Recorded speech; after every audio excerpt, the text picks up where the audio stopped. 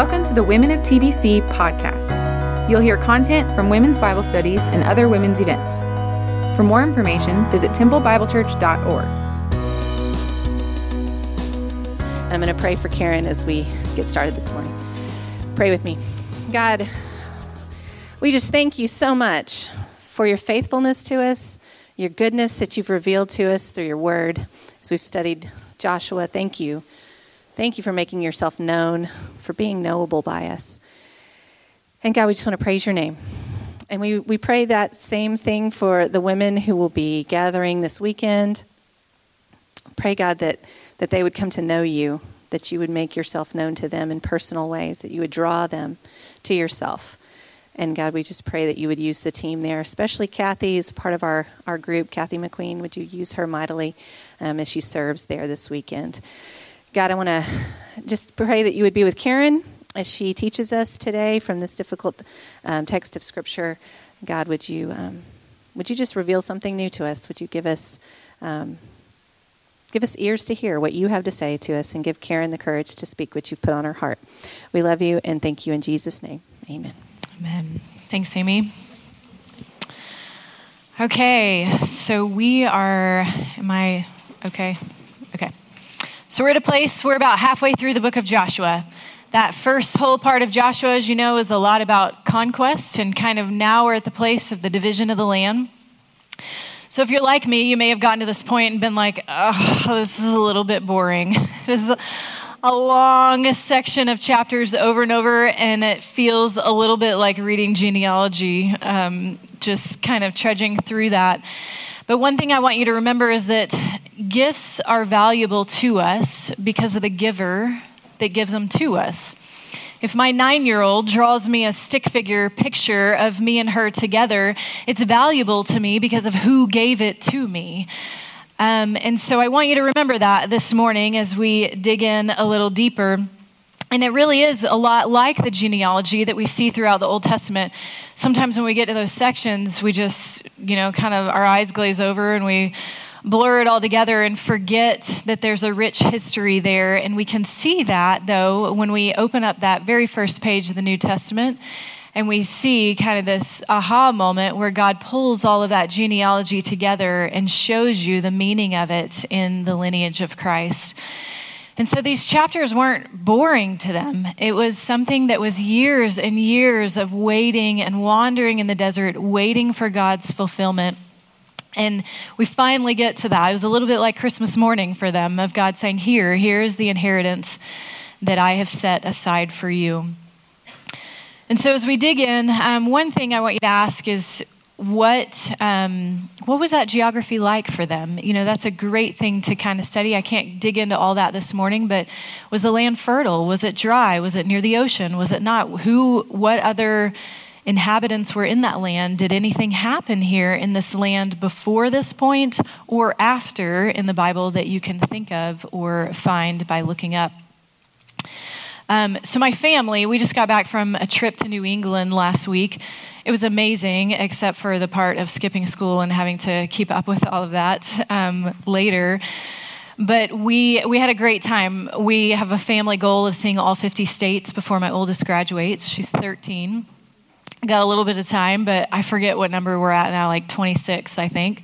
But so this was our New England trip. So in 7 days, we saw all 6 states of New England. It was fast and furious. And I like to differentiate between it was not a trip, not a vacation, it was a trip.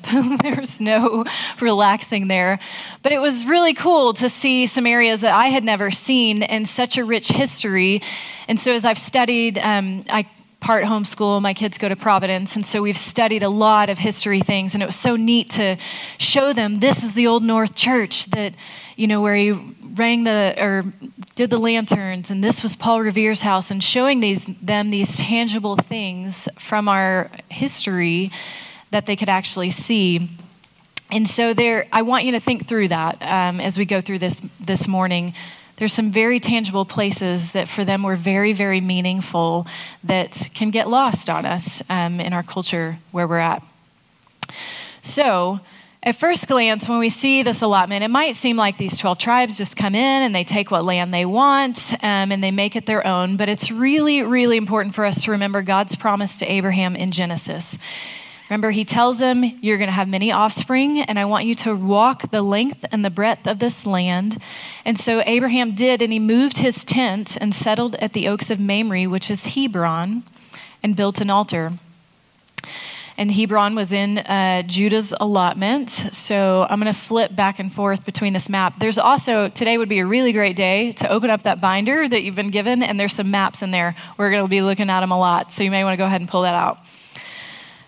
So in Joshua 21:45, it says, not one word of all the good promises that the Lord had made to the house of Israel had failed. All of them came to pass. And so we see a lot of that coming to fulfillment in today's chunk of scripture. And so remember, if we look at kind of the scene, we've got our main characters. Caleb was 40 when Moses sent him to go spy the land. And he was 85 when the wars of conquest were over, right now, when he's about to get his inheritance. That is 45 years, 38 of which were in the desert. And so that leaves about 7 years for the wars of conquest that we've last seen. And that's kind of a long time. I mean, it feels quick when you're flipping through the chapters, but 7 years of kind of this fighting, and now they're getting to this point. And so Joshua and Caleb are getting older at this point. They've taken over a lot of it, but there's still sections that they have to overcome and subdue the Canaanites that were there. And we see that in Joshua 13:1. It says, there are still very large areas of land to be taken over. But it's really important to remember they did not fully obey God's command. They did not take over all the land that God commanded them to. And the reason that's important is there's a lot of foreshadowing in Joshua that sets up the book of Judges. If you just read Judges by itself, it seems really, really awful, and God seems a little harsh. You've got to read Joshua in order to understand Judges. So in this section, there's kind of two stages of dividing the land. And so there's 2.5 tribes that settle east of the Jordan, Reuben, Gad, and the half tribe of Manasseh. And so remember, they requested this land when they got to the Jordan. Moses says, sure, you can stay here in this land, but you have to go and help your brothers fight for their land. You can't just stay here and let them do it on their own. And so they do. And remember, also it mentions in this chapter that the Levites do not get inheritance of their own. Remember, their inheritance is from the Lord. They receive food, literally, from the offerings that people give to the Lord. And it says the Lord himself was their inheritance. And so it starts here with Reuben. And as it's going through kind of the land that Reuben gets, I think I'm going to click off that and let you focus on your map on your table. But it's interesting here, I think, that Balaam is mentioned. And so if you remember in Numbers 22, he's mentioned there. I'm not going to go through all of these reference scriptures if you want to jot them down next to it. But Numbers 22 is a lot of his story. And also, if you, again, think, is this mentioned anywhere else in scripture? It is. 2 Peter 2:15 mentions him, Jude 11, and Revelation 2:14. They all credit him with the doctrine of Balaam, which is introducing others to sin, specifically idolatry and sexual immorality. He was a really sneaky guy that mixed a lot of truth with a lot of lies, sought his own financial gain in the process, but a really pretty wicked person. And so we read in Joshua 13:22, it says, Balaam also, the son of Beor, the one who practiced divination, was killed with a sword by the people of Israel among the rest of their slain. And so I love the grace of God that you can see here. Some of these stories are really hard to swallow. There is a lot of killing. But when we dig deeper and you see in these other scriptures the life of Balaam and what he really stood for, I love kind of the picture here that you get that God is kind of saying, enough. Like, you are done influencing my people. We will not do this anymore. That is enough. And so I do think that there is a lot of God's grace in kind of protecting them from being influenced by him anymore.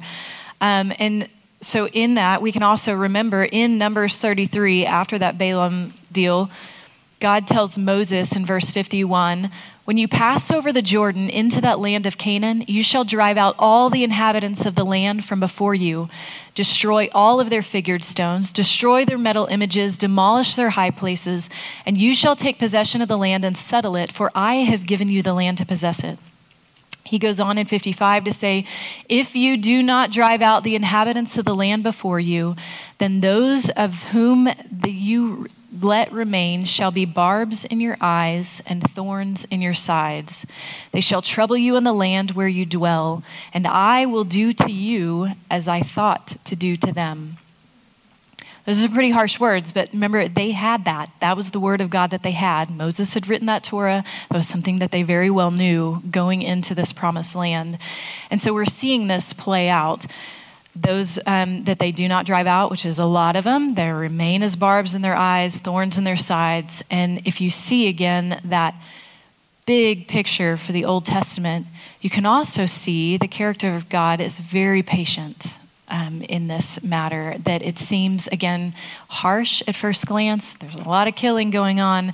But if you see that big picture and you kind of step back, you can see that there's a lot of grace on God's part and a lot of patience with them.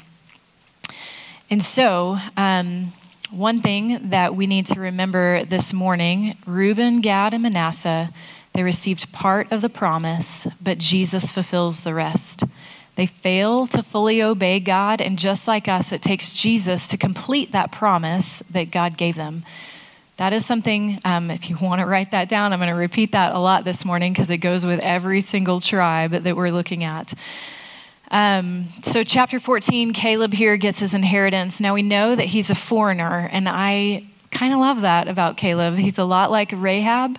God still sees him fit to be a leader, which is beautiful.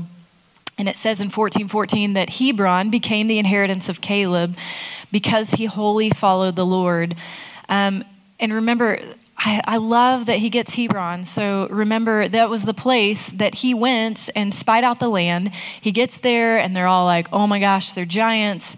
And he's like, we can take him. Like, the Lord is with us. And I love that exact place where he went and saw that was the inheritance that he gets. And I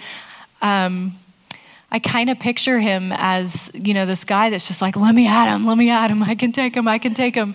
And God's finally, he makes him wait, but he's finally like, okay, go, like, it's all yours. And that section ends with, and the land had rest from war. And that's really unique to Caleb in this situation of the allotment of the land. And I believe it's because Caleb wholly followed the Lord. He did all that God asked for him to do.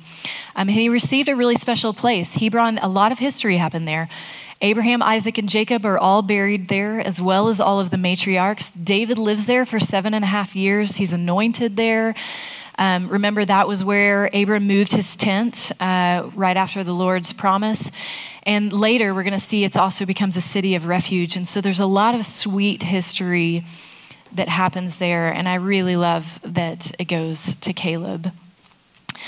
And so all the tribes that we have left, oh, that is not what I wanted.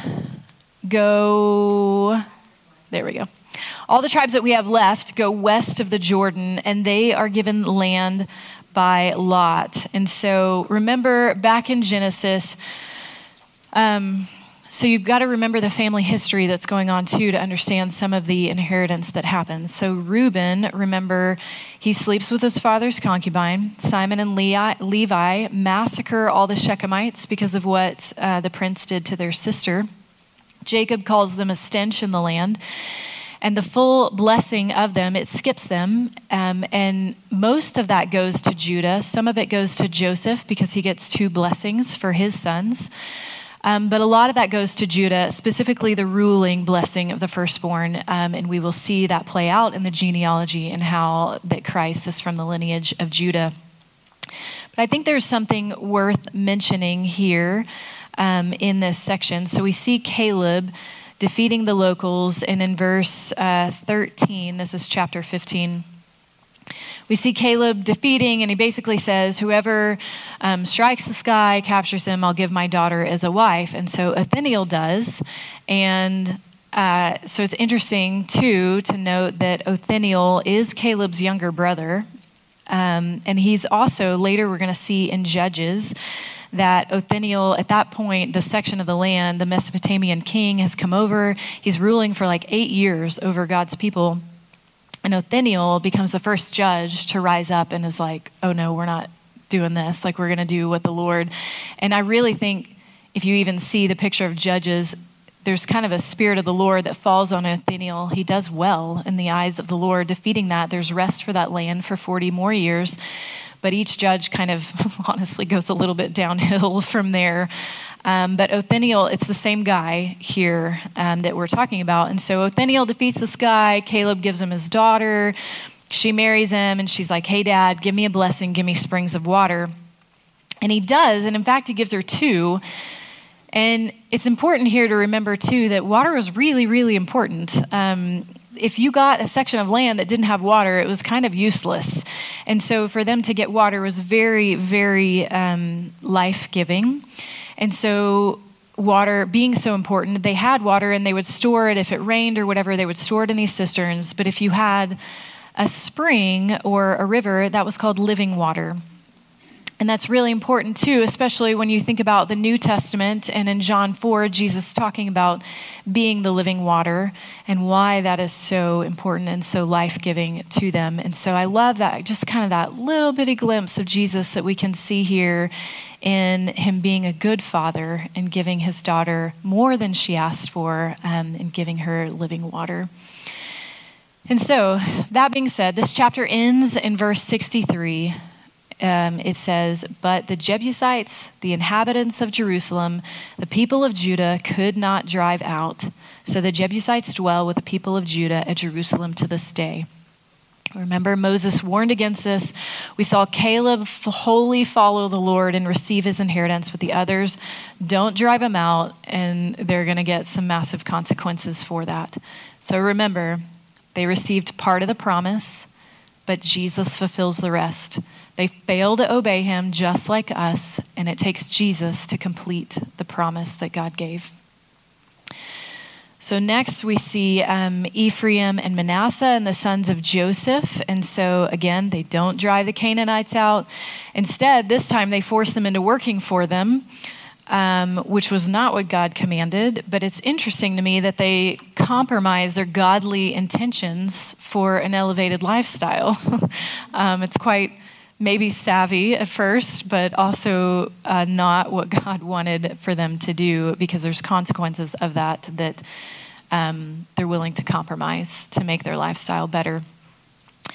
So allotments are made for the sons of Manasseh. And so, man, I'm going to butcher this name. I think it's Zelophehad, had 5 daughters but no sons. And so remember, usually all the land went to the sons. I really love these brave women. Their dad died, and so remember this is in Numbers 27, they go to Moses and they're asking for their father's inheritance. Like it doesn't seem really fair, right? That he had no son and that their land's just going to go to whoever. And Moses seeks God, and God actually tells Moses that this is right to let them have their father's inheritance. And so remember, Moses wrote down those first 5 books of the Bible. That was the scripture that they had. They had that with them. They would have known that. They would have had large portions of that memorized. And so essentially, they're going to Joshua and saying, hey, concerning our inheritance, please seek the word that you have. I want you to go back and read it and see what God said. So it pays to know the word, ladies. But remember, they received part of the promise, but Jesus fulfills the rest. All of them fail to fully obey. Just like us, it takes Jesus to complete the promise. Now, so remember in Joshua 4, I'm kind of going a little bit all over the place this morning, but remember when they came out of the Jordan River, they set up those 12 stones of remembrance. That was in Gilgal, which is in the middle of your map. There we go. So it's in the middle of your map there. And so at that point, when they set up those 12 stones of remembrance there at Gilgal, in chapter 18 is when they had been at Gilgal, but now they're moving that camp to Shiloh. And so it's here that the remaining tribes are given their territory through the casting of lots. And so Benjamin is our next one. So it's a small tribe. He doesn't get a huge lot of land. A lot of the land was kind of dependent on how big the tribe was. But what it did include was Jericho. So Jericho's in Benjamin's territory, Ai, Bethel, Gibeon, and several others. And so an important thing here to notice with Benjamin is that it's really close to the tribe of Judah.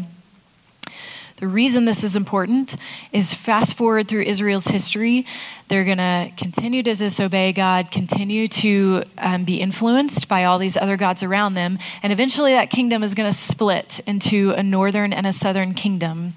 That southern kingdom, Benjamin, stays with Judah, and they actually hold out for a little bit longer, following God a little bit longer than that northern kingdom.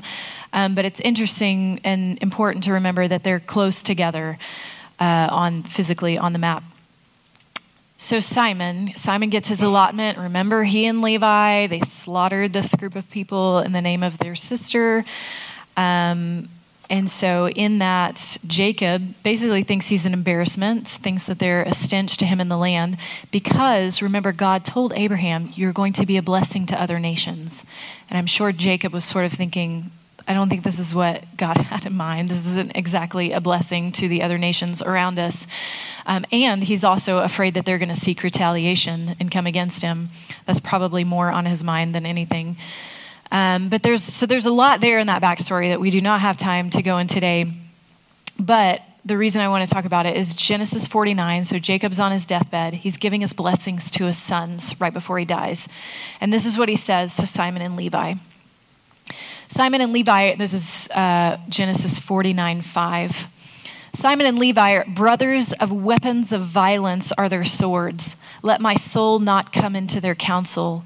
O my glory be not joined to their company, for in their anger they killed men, and in their willfulness they hamstrung oxen. Cursed be their anger, for it is fierce, and their wrath is cruel. I will divide them in Jacob, and I will scatter them in Israel. So, if you look at our map here, Simon, he actually doesn't really get his own territory. It's kind of here in the section of Judah there. That is because of the blessing or curse, really, is kind of what it feels like, that Jacob gave on his deathbed. And then remember, Levi as well is scattered among the nations. I do think he gets a privilege of being the priest tribe, but they are scattered in 48 different cities all over the whole of Israel. And so, considering Jacob's words over them, and that what feels a little bit like a curse, I think it shows a lot of grace on God's part to still give Simon part of that land, even though it's within Judah, and really a lot on Levi and the privilege that it was for them to be the priests for the whole nation of Israel, despite, honestly, their sin with slaughtering that nation. So remember, they all received part of the promise, but Jesus fulfills the rest. They fail to fully obey God just like us, and it takes Jesus to complete the promise. So we have 4 smaller tribes left. We have Zebulun. So Zebulun is where Nazareth is. And so obviously we know, thinking about Jesus. And so what I really, really love, though, is I'm going to read a section from Isaiah 9:1. Portion of this will be very familiar to you, but I'm going to start in verse 1. It says, "But there will be no gloom for her who is in anguish. In the former time, he brought into contempt the land of Zebulun and the land of Naphtali. But in the latter time, he has made glorious the way of the sea, the land beyond the Jordan, the Galilee of nations. For the people who walked in darkness have seen a great light. Those who dwelt in the land of deep darkness, on them a light has shone. You have multiplied the nation, you've increased its joy, and they rejoice before you as with joy in the harvest, and they were glad when they divide the spoil. For the yoke of his burden and the staff of his brother, the rod of his oppressor, you have broken as in the day of Midian. For every boot of the trampling warrior in the battle tumult, and every garment that is rolled in blood will be burned as fuel for the fire. For unto us a child is born, and to us a son is given, and the government shall be upon his shoulder, and his name will be called Wonderful Counselor, Mighty God, the Everlasting Father, and the Prince of Peace. Of the increase of his government and of peace, there will be no end. And on the throne of David and over his kingdom, to establish it and uphold it with justice and with righteousness from this time forth and forevermore. The zeal of the Lord of hosts will do this. I love being able to see that and just what the prophet spoke. And we can see all this history and that they messed up big and they did not do all that God promised them. And really, especially these 4 northern tribes, things do not go well for them and they really disobey in some big ways. But the grace of God to be that over them. And we see that light breaking through in what Jesus did for that group and the nation of Israel as a whole. So remember, they received part of the promise, but Jesus fills the rest. They fail to obey just like us, and it takes Jesus to complete the promise. So Issachar is another really small piece of land. It's probably next to Zebulun because they were brothers through Leah. So if you remember that history, they're probably pretty close just in relationship to each other. And so that's probably why they're up there together in the northern. Something to jot down and look up later is in the land of Issachar is Mount Tabor. And so fast forward, we're going to get there in a few weeks, but Judges 4, a lot is going to happen there in their land. Asher, so Asher is on the coast. It's really fertile land, but it was also kind of merged with the Phoenician Empire. And so Asher, Naphtali, and Dan, all in that northern side, they basically had these highways running through them that all these other areas were, it was super easy for them to come and infiltrate and bring war against God's people. And so not maybe the safest of areas for them. And again, we're going to see that bringing some pretty massive downfall in the future. Naphtali next to Asher. So it's not there yet, but there is going to be the towns of Capernaum, Cana, Bethsidia. And remember, again, the prophecy that Isaiah said concerning Naphtali and what Jesus does for that area. So Dan is the last of the tribe to receive land. He is steeped deep in Philistine territory, and they had such a hard time taking over this land that they end up going to this little city of Leshem. So jot down in your notes, Judges 18. A lot is going to happen there in that portion in Judges 18. But basically, they build a pagan shrine there. So remember, they've waited all this time. They finally get God's inheritance, and they build a pagan shrine. That gets expanded many years later by a king, Jeroboam, and their king, Jeroboam. And eventually, it causes the extinction of the whole northern 10 tribes of Israel in 723 BC. And all of that happens, that first pagan shrine is right there. So remember, they receive part of the promise, but Jesus fulfills the rest. They fail to fully obey, and just like us, it takes Jesus to complete the promise. So we get to the end, and finally Joshua, he gets his own inheritance. So remember, he's in the tribe of Ephraim. And so I have a lot of empathy for the leadership of Joshua, just seeing how hard he tried to get them to follow the Lord and how devastating that must have been for him to try really, really hard and lead really well and constantly see them kind of honestly leading them through the desert and getting them to a place where it's like, okay, the land is yours. Like, take it and do all that God asks us to. And they just fall flat on their face. And honestly, how hard that would have been for him to just watch this play out. But he gives them that ownership, tells them to subdue it. They don't really. I mean, some of them kind of, some of them less than others. But if you fast forward to the book of Judges, in the very beginning of Judges, it straight up names them. It says Manasseh, Ephraim, Zebulun, Asher, and Naphtali, and Dan all failed to drive out the inhabitants of the land. So remember, there's so much back in the Pentateuch before that God's telling them to drive out the inhabitants. And in Deuteronomy 4, Moses tells them, remember the statutes and rules I'm teaching you, that you may go in and take possession of the land that the Lord your God is giving you.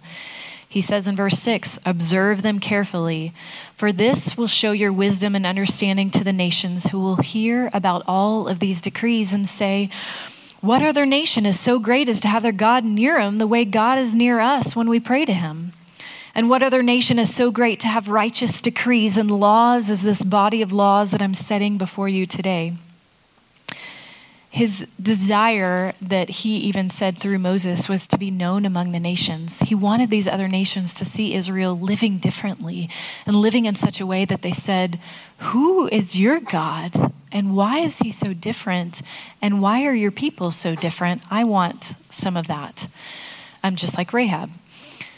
And so today we've been commissioned to go into all the world, right? You sometimes have to fight for that inheritance. Sometimes it's not always easy for us. Sometimes we have to come alongside our brothers and sisters and fight with them for their inheritance to help them see what Jesus has given them and what is rightfully theirs in Christ. So when I think about kind of this section of the Bible, I think a lot, honestly, about Rahab and what this looked like for her being grafted in, because most of us in this room are probably not of Jewish heritage, and so we are all a bit like her, being grafted into God's family, and yet she still received part of that inheritance. For me in my life, part of my testimony is I lost, my parents passed away when I was in high school, and I was adopted when I was 16. And I was adopted into this family, and to be really honest, when I was adopted in there, I was not thinking anything about an inheritance. I just wanted a mom and a dad to love me and a family. And I got that, but I also got a lot more. And I received an inheritance that was far greater than anything I could imagine at 16, both physically and spiritually, the inheritance that I received through this godly couple that loved me well. And so in that, God is also giving you an inheritance. As Gentiles, we are grafted into that. And I do believe that that's inheritance that's far more than what we realize and what we could ever even ask for. So if you were with us this last Sunday, the sermon was about missions, and he touched on this a little bit. And so Joshua, remember, this whole section is the fulfillment of God's promise back to Abraham. In Genesis 12, 15, and 17, we see God's promise to Abraham there.